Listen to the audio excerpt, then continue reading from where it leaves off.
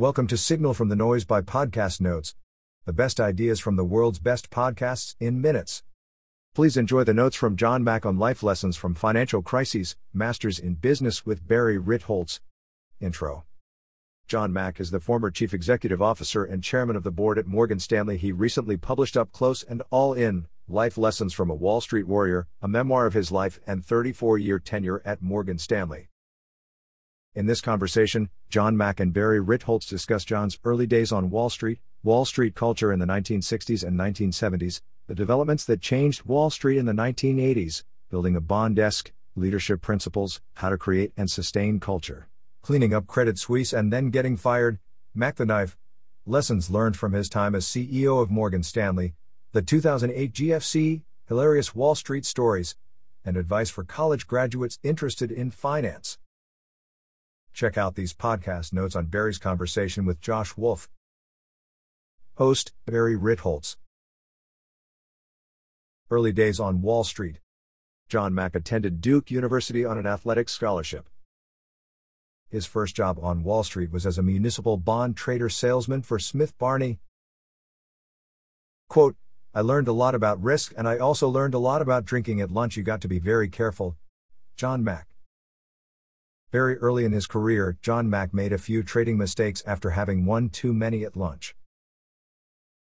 Quote, I'm a client guy, no one wants to drink alone, so if he's drinking, or if she's drinking, I'm drinking. John Mack. Culture on Wall Street during the 1960s and 1970s. Politically correct did not exist on Wall Street in the late 1960s and 1970s. After being a municipal bonds trader, John shifted into the corporate bond market and began hearing about all these crazy Wall Street parties. He was shocked by the first one he went to. He came from a small Baptist town in North Carolina and was not used to seeing strippers and drinking like that. John learned a lot from the culture shock of Wall Street. Don't get drunk at lunch and tell the truth. Wall Street used to close on Wednesdays. Wall Street used to close on Wednesdays to catch up on paperwork. Firms had paper certificates on which securities belonged to whom, and they used Wednesday to figure out who owned what and how much. 1980s Wall Street, deregulation and technology. Deregulation was needed to free up Wall Street's securities business as the trading markets went global in the 1980s.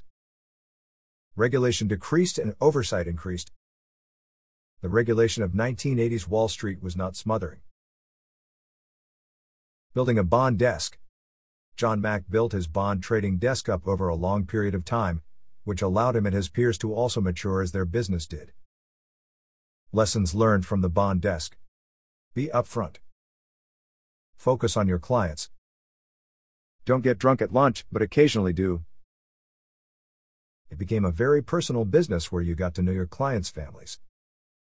John spent a bunch of time in Pittsburgh because of his client Dick Van, who managed and advised the employees of Pennsylvania teachers and retirement funds. Stanley Druckenmiller, another Wall Street legend, spent much of his investing career in Pittsburgh. John became the primary bond dealer for the largest account in the country at the time, the Mellon Bank. Quote, at the end of the day, it's all about trust and it's all about delivering on what you say you are going to do. John Mack on business principles. The culture of Wall Street has changed. Globalization and technology changed Wall Street more than anything else. Global growth in markets forced Wall Street to change. Globalization of the financial markets turned trading into a 24/7 thing. Traders often stayed up all night to satisfy client inquiries.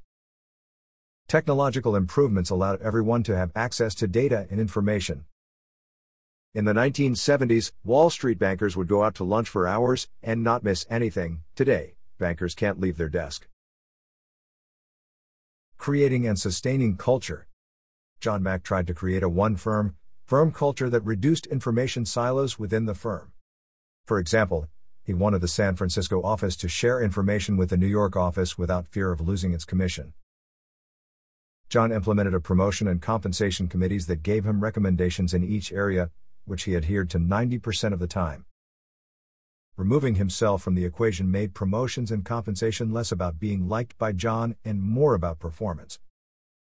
Evaluations were done by peers. Managers were anonymously reviewed by their subordinates. Cleaning up Credit Suisse. After resigning from Morgan Stanley, John was offered to come in and try to clean up Credit Suisse.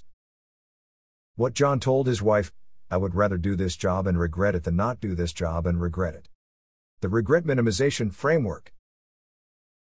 The spending at Credit Suisse was totally out of control and a reduction in force was needed. John shares an anecdote about a trading team taking way too much carry on their deals and refusing to adjust the number. You can't have a culture of one-offs doing whatever they want to do. Anyone with a personal fiefdom is a terrible dynamic for a firm. Be able to be managed, and be a team player. During John's cleanup of Credit Suisse, he too gave up 1/3 of his salary. If you're going to ask people to give up their contracts, you can't be different than them. John Mack ultimately turned Credit Suisse profitable and left after 3 years when his contract was not renewed. The Credit Suisse firing. Quote, "I don't think I'm arrogant, but clearly I came across as this arrogant know-it-all and they shot me." John Mack. He said that he had no problem with the firing. The Swiss bankers. The Swiss bankers were unlike any other banker that John had previously worked with. They were very independent and locked down their clients. The Swiss lived off their private banking business. Everyone was running their business for their own return into their own pocket. Mack the Knife.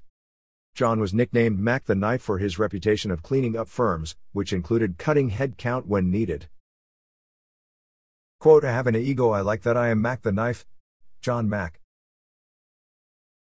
Returning to Morgan Stanley. In 2005, John was working at a hedge fund when he got a call to return to Morgan Stanley as CEO. John wanted to help return Morgan Stanley to the version of itself when it was honest with clients, had a strong culture, and was willing to take risks. John returned the meritocratic culture to Morgan Stanley. To return something to its glory, reach out and pull people together to find out what made it great. Work for your clients and treat people fairly. The 2008 Great Financial Crisis. Morgan Stanley had too much risk leading up to the 2008 Great Financial Crisis. It did not have a fortress balance sheet like JP Morgan would have. Quote, "No one knows when the bullet is coming, the bullet came, and it shot a lot of us." John Mack on the 2008 GFC. The Japanese were a lifesaver to Morgan Stanley. Mitsubishi acquired 21% of Morgan Stanley for $9 billion. The Japanese remembered and appreciated the culture at Morgan Stanley, which is why John believes they saved the bank. Among other things, Morgan Stanley trained tons of Japanese bankers. Curveball questions, stories? John needed a salesman to give up his bonus and some power at the bank, which he ultimately did. The salesman happened to be a huge Duke basketball fan, so John had Coach K call the guy and thank him for being a team player. John and friends once hid Barton Bigg's car and had a fake sheriff from North Carolina call about the staged thievery.